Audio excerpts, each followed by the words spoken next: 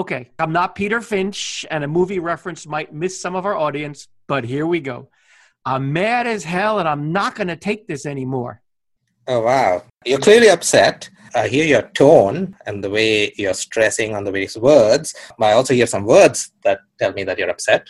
Now, I'm not the best monotone in the world, but here we go with my best horrible text-to-speak impression. I'm mad as hell, and I'm not going to take this anymore. What do you get from that? And now we've lost some of the tone information. All we have are the words.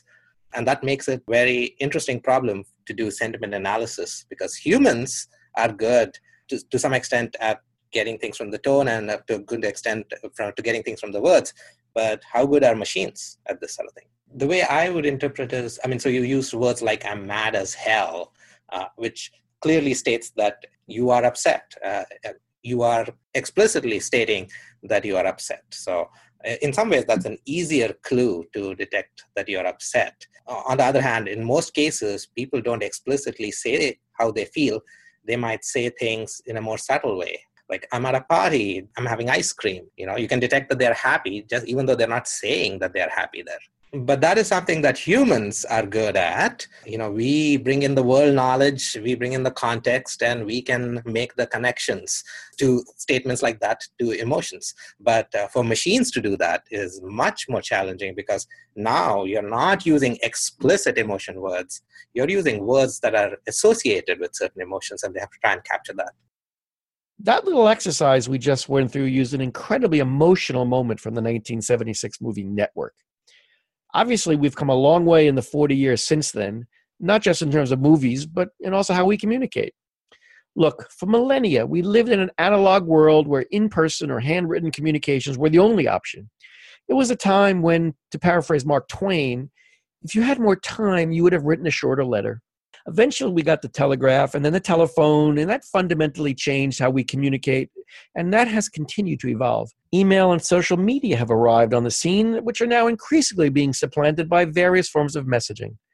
This message is often much shorter in nature, and this is the important bit. It can potentially happen without any context. As a result, to succeed with messaging, today's companies need to understand more than just the words on a screen. They also have to figure out the emotions and the intentions behind them. And for a machine to figure that out, it's no small feat. Today, we'll be diving into one of the most interesting aspects of speech and text analysis, looking beyond the words and trying to understand the emotions of what's being said. We'll be hearing all about ways to analyze words for business purposes that go well beyond what you can do with a dictionary. I'm John Pryal, and welcome to the Impact Podcast.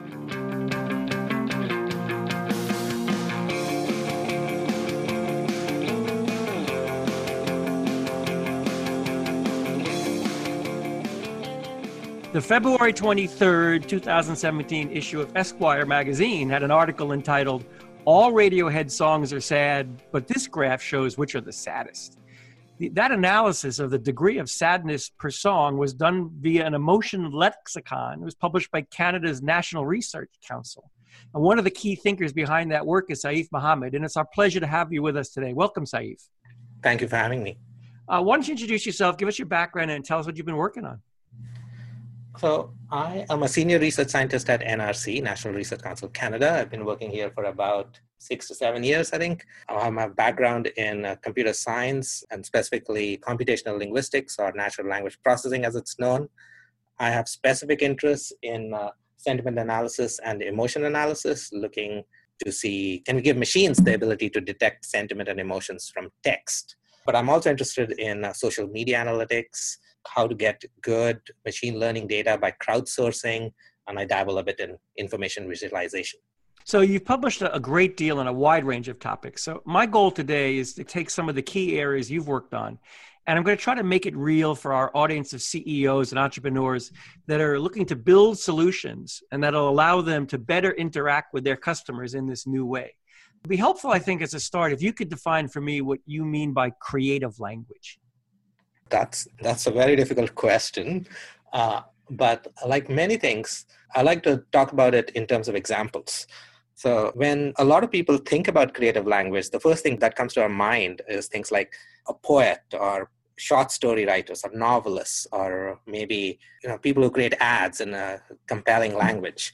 But really, if you think about it, a lot of the everyday language that all of us use is fairly creative. And because we use things like metaphors, we use sarcasm, we use hyperbole, we try and coerce and convince and persuade others using languages. We make new phrases all the time, like noun compounds, like soccer mom or mountain bike. We use opposing polarity phrases, where you got one positive word and one negative word together, like dark chocolate or happy accident. Interesting creations. We do that all the time. And so I try not to define creative language as much as say that, a lot of the language that everybody uses is creative. And one of the things about this creative language is that it has emotional impact. And that's why I'm particularly interested in. So what we could do then is let's work our way through some of the basics. And I think we'll start with just words and sentiment. So What does that mean to you as you kind of think about obviously just yielding kind of positive or negative thoughts? So when I started this work, I thought before we go into understanding whole sentences or documents and the sentiment involved there, I thought, let's start with the more basic thing. Let's start with words. It seems easier to look at that. And so until then, a lot of the work looked at words that expressed sentiment, like great, excellent, poor, terrible. And some of the early work that we did here at NRC was to create a sentiment lexicon similar to this, but to have it larger in scope, where we also include words that are associated with sentiment. So like party is associated with happiness, death is associated with sadness, but these are words that are not expressing sentiment, but they're associated with sentiment. And as I mentioned earlier, a lot of the language that we use, oftentimes we are not explicitly saying how we feel. We are using other words that indicate what our sentiment is. And so creating a lexicon like this that captures word sentiment associations is particularly useful. So let me see if I have this definition right. So when I was an early young programmer, I was actually writing systems code, and people thought I was a systems programmer. But now I was writing middleware, operating system layer things versus applications. If someone's going to do an application of text analysis, some of the systems level work is this work you've done to create a lexicon that they would then use as something, as one of their resources. Do I have that right? And can you explain that just a bit more? Absolutely. So I think that the word level resources that we've created, and we've created a fair number of them, and they have different features, but primarily they're used as a tool in a larger system that looks at whole sentences or whole customer reviews or tweets, and is trying to determine what sentiment or emotion is expressed there. So of course, a word in different contexts can convey different sentiments and emotions. And so that can change. But a lot of the words have a strong bias towards a certain sentiment or emotion. And that's what this lexicon gives. I see. And the sources can be tweets and social media. Is there any restrictions in terms of what could be fed into this? The lexicons that we created, a lot of them are fairly generic in the sense that they deal with English language. You have a lot of common English terms used in these lexicons, and so they're widely applicable to English texts. Some of our focus has also been on social media text, so we include entries that are social media specific, like hashtag words, conjoined words, like love you, mom, all in one word, creative and interesting spellings there, and so on. So those lexicons will be additionally helpful when you're dealing with social media. If you're looking at things like call center and things like that, or financial documents or medical documents, then you're starting to get into a little bit more and more into specific technical jargon, and where this generic lexicon might not be as useful, or it might give you a certain start, but then you want to create an additional lexicon that is catering to your specific domain. So the more you create these lexicons for your particular domain, the better your system will be. Some of our work has also been on, can we create these lexicons from text automatically? And so if we take a large amount of call center text and we find some creative ways to create these lexicons from that text, then that lexicon will be that much more useful. Interesting. So a call center where someone's calling up and they're either asking for help or they're angry, you would have a different lexicon based on that type of verbal interaction. Yes, I think that makes a lot of sense. I think it makes sense to have a good general purpose lexicon like the one that we've got, but then to build an additional auxiliary lexicon specifically for the domain, because certain words can be used differently in particular domains. And so you want to get that right. All right, so let's just take it to the next level beyond positive and negative, and we'll go to emotions. And when I was looking at one of your papers, in one case there was 6 emotions, in other cases there are 8 emotions. And all I was thinking about was the movie Inside Out, where I know they spent a lot of time with psychologists on how to make an interesting movie and have those sets of emotions. So how did you end up landing on emotions? Yeah, no, that's a great question. And in fact, it's a controversial, hotly debated topic in the psychology community even today. So when I started looking at this 6 years back, and I said, okay, let's create a large word emotion association lexicon, and we'll do this by crowdsourcing, get a lot of annotations. The first question was, which emotions do we focus on? And if you look around on the web, you see something like, oh, people are capable of fairly fine-grained emotions, and that could be like, some people have come up with numbers like 500-600 different emotions. So that seems pretty big and maybe a little larger to handle right away. So I thought, surely there must be work on looking at, are there some emotions that are more basic than others? Are there some emotions that are more important than others? And indeed there is. Turns out, this all goes back way back to Darwin, who first said that, hey, our facial expressions are mirrors of certain emotions, and there's some universality to it, and we've got a few different kinds of emotions that are universally expressed. But as time went on, people said, hey, wait a second, people in different cultures express emotions differently. I don't know about this universality thing. And then in 1960, there was a guy called Paul Ekman. He's a bit like a Sean Connery kind of character. He comes out of the woods of Papua New Guinea and says, hey, people, look, I've gone around the whole world showing people pictures of 6 different emotions, people expressing 6 different emotions. And wherever I go, everybody clearly says, yes, this picture is for anger, this picture is sadness, and this picture is joy. And even here in New Guinea, where they have not interacted with people from the West or anywhere else, but they still agree. So his claim was that these 6 emotions, joy, sadness, fear, so on, are more universal and more basic than all others. And this sort of energized the community a whole lot, and a lot of work got into looking at these sort of basic emotions. But of course, in any 2 psychologists will not agree with each other. Soon you had other theories saying that no, maybe there are these 8, maybe there are these 7, maybe there are 20 basic emotions. So that went on for a while. And in 1996, there was a young undergrad student here in Waterloo. Her name was Lisa Barrett.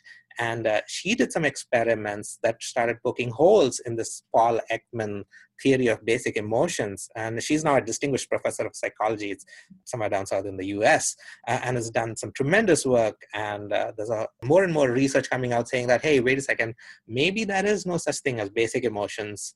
Maybe all of these emotions are important. And so there's it's controversial thing that more people are studying even now. So it's not clear if there are basic emotions and what they are. But we clearly have gone from I like this, which was positive, to party, which you implied is another way to get to a positive feeling, right, to now the next level depth of emotions. So I think it's important now, as we part of thinking about machine learning, it's obviously both the model of the data and it's the training of the system. And companies collect lots of data and they train an engine. But in this case, you've actually done that training in the creation of this lexicon. Tell me how you did that and how you got that to be something that you think is really rock solid. So one of the work that we did was with the NRC Emotion Lexicon, where we created a large word emotion association lexicon. And we decided to do this by crowdsourcing. And one reason for that is that in certain applications, what we want is to determine how regular everyday people interpret and use language, in this case, emotions. And so we didn't want to ask experts or linguists or particular people like that who might have an idea of how language should be used, because sometimes that can be different from how it is used. And so crowdsourcing was particularly appealing. So a key question is, how do you make sure somebody sitting in their basement is answering correctly to your questions, right? And so one of the quality control measures we use is we intersperse the questions with what we call goal questions. These are goal questions are nothing but the same sort of questions, but some data that we have internally annotated. So about 2 to 5% of the data we internally annotate. We say this word is associated with this emotion, this word is associated with this emotion, and so on. and that's interspersed with the other questions. So as soon as an annotator, so when an annotator is answering the questions, they don't know which one is the goal, but they are told that these goal questions exist. And if they answer any of these goal questions wrong, then they're immediately told, hey, this is the correct answer, and here's the reason, so you might want to improve annotation of these kinds of questions. And if somebody gets too many of these goal questions wrong, then we say, okay, maybe this annotation is not for you. Thank you very much. We still pay them the amount that we... But you toss out there. We toss out all of the responses. Excellent. So you mentioned earlier about cultural differences. So as you're training, are you creating different lexicons that might be used in different cultures? Or how does that... And I'm viewing this as a whole view of language and translation. It's just another flavor of that. Is that what happens? That's a very good question. There are things that are different across languages, but most of our work has been focused on, let's capture what is common across the different cultures. So we identify commonly used words, and for most of these words, the emotions tend to stay more or less the same across cultures. And we've got some results to show that that does happen. And other people have done studies too. So I would say there's 5 to 10% variation across cultures in terms of the change in sentiment of words across cultures. So we're much farther along than the technology gets us. It's probably more than you said, 5%. I'm thinking the old 80-20 rule. It works. It works quite well as is. Right. Okay. And I just wanted most bang for my buck, right? So if I'm creating a lexicon and if I create it just for a particularly small group of community, then it's used only there and not used anywhere else. I'd rather create a resource that can be widely used. And so our annotation was done by US annotators, and we said that they should be native speakers of English. And so ideally, it applies mostly to US English-speaking text, these kinds of associations. But then how different is that from US-speaking English in Europe or the rest of the world? The same things get you a long way. And then if you really want to focus on cultural differences, then one can do specific studies for that as well. Sure. So I don't want to necessarily go down a rat hole, but we have these emotions and we're learning a lot of things from these words. What was missing when Microsoft unleashed Tay on the world? They had the information. They know things are good or bad. I mean, I don't think there's an emotion of racism, but was there a missing objective, like don't be racist? Or what was your sense of kind of what went wrong there? So there are two different ways we can answer that question. One, more specifically to that instance, is that these are all machine learning systems. They learn from some amount of data that they had initially, and in this case, it learned from additional data based on how it was interacting with people. So if you feed it more and more racist data, it'll learn to be racist. And so that goes into this whole problem of how do we make sure, algorithms, we might think they are unbiased and fair and all that, but in reality, they're not. They are usually learning models from data created by humans, and if you feed them biased data, racist data, they will gurgle out the same material right back at you. But also, to answer this question in a more general sense, it's very hard to detect sentiment and emotions at sentence level. There are many challenges because, first of all, there are a number of problems. What emotion are we looking at? Are we looking at the sentiment or emotion of the speaker? Are you trying to determine the sentiment or emotion of somebody who's reading this text? Or are you just looking at this language? Is this language positive or negative? Interesting. So I get the words and I see the challenges with the sentences. I was actually quite fascinating when you actually looked across some literary works and you were tracking, I think, joy, trust, and fear. And I guess I'm not surprised that the fear arc in Frankenstein basically increased from start to end, or in As You Like It, it was high and roller coasted, but ended up high again. What's your view then what a company should do in terms of where they should focus?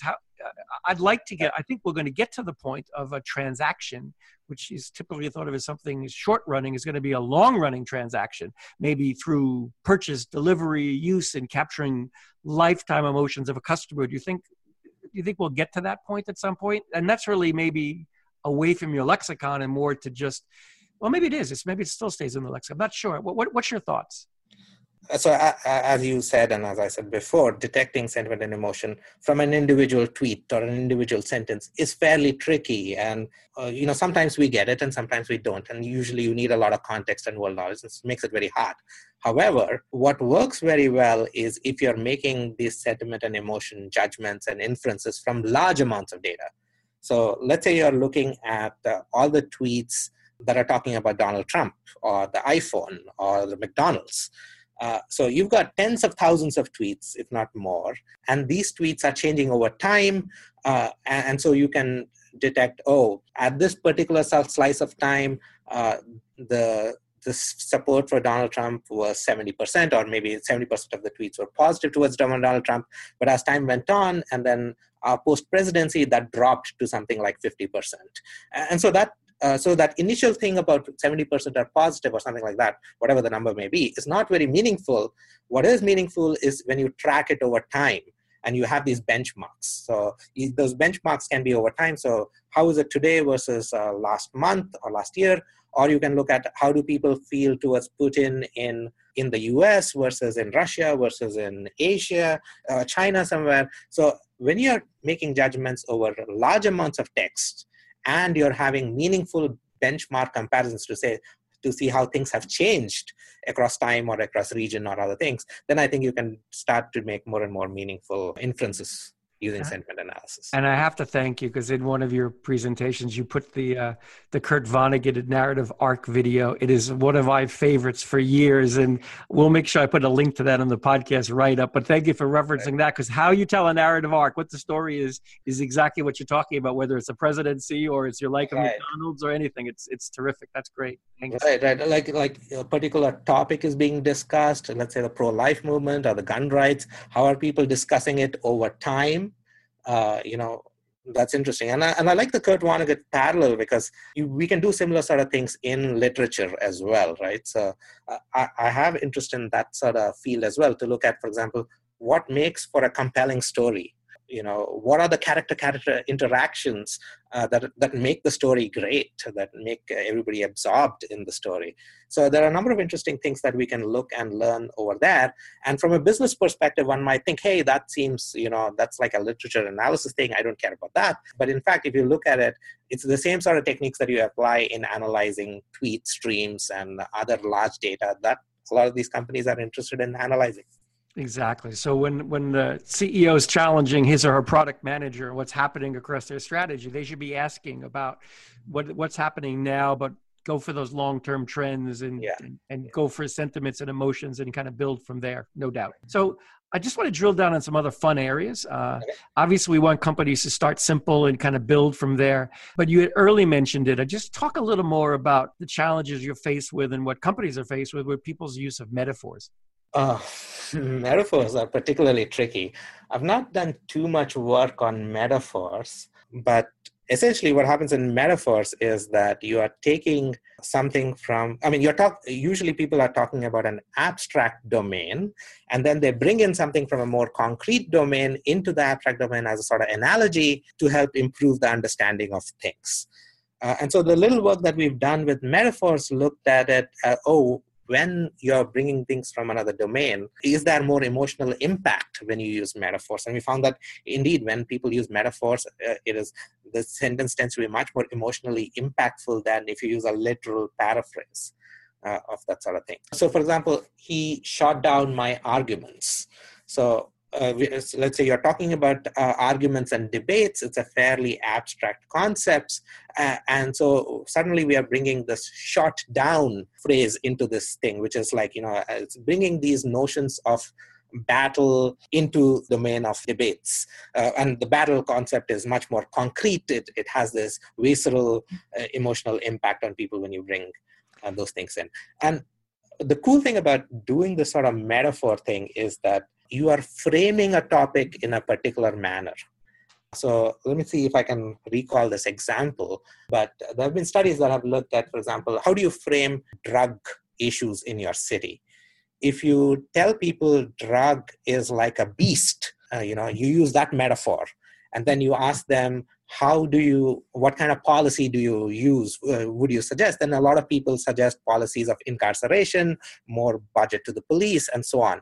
But if you frame the same drug problem in your city as a problem of a virus, it's a virus that's attacking your city, then it's a different way of framing the problem. And when they ask this people again, different set of people, but that's okay. You ask people again, what do you do now? And then they because you framed it as a virus, now people are talking about we should have more of a budget for education, for prevention, put more money in social welfare, and so on. So you can see how metaphors are a crucial way to frame particular topics, and they impact how people act on things. So I find that to be very interesting. That's perfect. And virus versus beast is quite different. Yes. So therefore, as we think of these emotions, there's a range. Anger may be the middle of the range. Maybe I'm enraged on one end, or I'm merely annoyed on the other.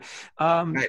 Is that, as you begin to yield results and people kind of find the emotions within your lexicon, do they end up with like the degree, a strength factor? That's an excellent question. I'm particularly excited about that sort of work right now. There hasn't been any really so far, but I am building resources right now that capture not just this word is associated or not with a particular emotion or sentiment, but also the degree to which a word is associated with anger. Some words, or the degree of anger associated with words. Some words communicate a stronger intensity and some words communicate a smaller intensity. And that's the reason why there hasn't been much progress in this field, right? It's because if you ask, you need training data for this sort of thing. And if you ask people, give me a score between 0 and 100 to say how much anger is there in this word, it becomes a much harder problem now because people cannot be consistent with others. You might give a word a score of 67, the same word might get a score of 79 by somebody else. So this is tricky and hard. And a way to solve this problem is if I give you 2 words and I ask you which is conveying a greater degree of anger, then suddenly if I ask the same question to many people, everybody's consistent. But there is a problem nonetheless, because earlier, if you had 100 items, I needed 100 annotations. But now if I give people pairs of items, I need to give people 100 into 100 pairs. And so you can see how the required number of annotations grows up exponentially. Sure. But the co-joined analysis, which I think that does definitely adds a little value to that. Right. No doubt about it. It's huge. This comparative annotation, where you're giving people multiple items and saying which is better, is the way to go. And there is a technique, a lesser known technique called best worst scaling, which tries to keep the comparative nature of the paired comparison still at hand, but yet reduces the number of annotations required to something like 200. So your 100 items, you still need only 200 items, but you get the whole benefits of the comparative nature. So it's called best worst scaling, and so I'm using that to create a number of lexicons that have these intensity scores. And because we use that technique, we get very high reliability. So if I repeat the whole annotation process again, I get remarkably similar results in those fine-grained intensity scores. And that's what you want. You want scores that don't change that much. If the scores keep changing every time you ask somebody, then I can't trust that very much. And so the future is getting here. So let me take it down the next path of the future. I mean, the Oxford English Dictionary has to add words every year. You mentioned soccer mom. I think of absolutely not, or an epic fail. So there's things to learn about these noun pairs, and there's things to learn about hyperbole, which may be sarcastic. Right. So is that the next range of learnings that we'll see?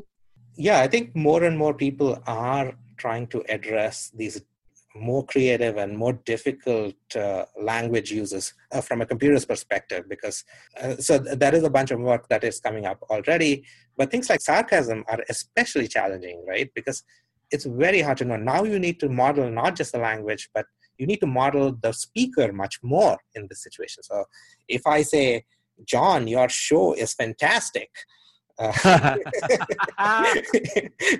mean, how do you tell whether I'm being sarcastic or not? You need to know something about me, something about my listening habits, something about my preferences. And you don't get that just from that statement about John, your show is fantastic. So I think as this evolves, Today we talk a lot about chatbots, and we're trying to maybe some of the basics are making sure a chatbot's not creepy. But you got to go beyond just not being creepy. We need to create some novel, some unique, some appropriate responses. And we're not going to be able to do that unless we have this understanding of what we're reading or hearing from this person we're interacting with.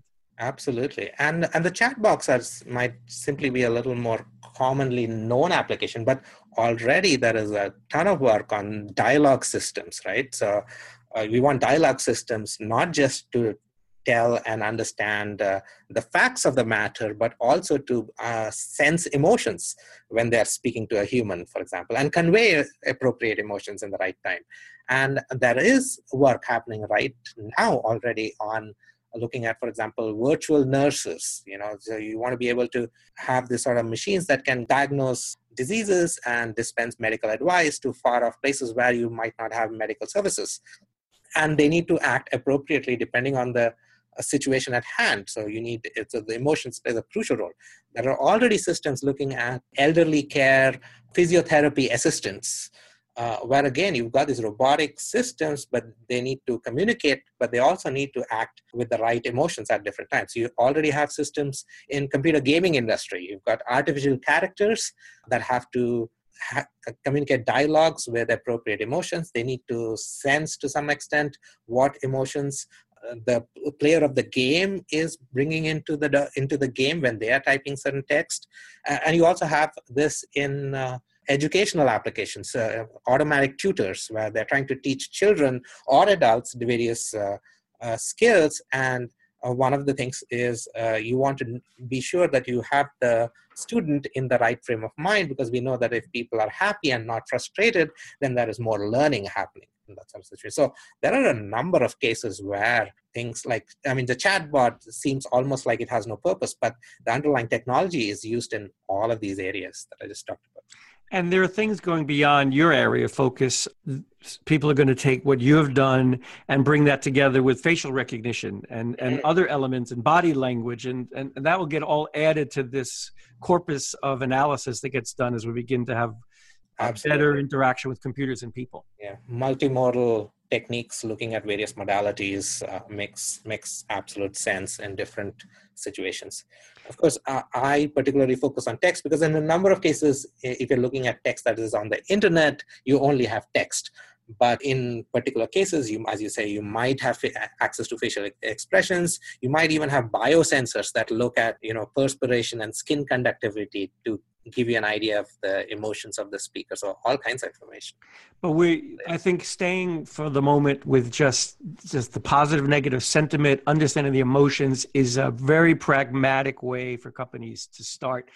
You've done some fascinating research into the color of words and generating music from words. And we'll put some links to that in our podcast rather for those that want to understand it. But I think where we are right now is a perfect ending in terms of practical things for companies to think about. What's available in terms of the research today that they could use. They could take those lexicons and do a better job today of interacting with their customers. So for that, we thank you. And I thank you for your time. It's been fantastic. Thank you so much. Thank you. My pleasure. Thank you for having me.